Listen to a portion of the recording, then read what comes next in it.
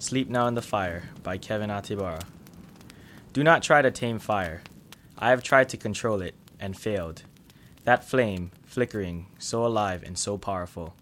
It is the goddess in a red dress, dancing to the sounds of a lava flow. Blistering, breathing, constantly moving, putting everyone who sees her seductive dance into a trance. No one can tame her.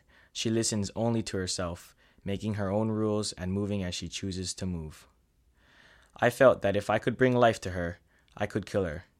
Soaking my hands in off spray, I lit a match to my hand, engulfing it in vibrant shades of blue, orange, and red, my face beaming proudly at my creation. I am God. Soon after I gave life to her, she was blazing wildly, far past my level of comfort.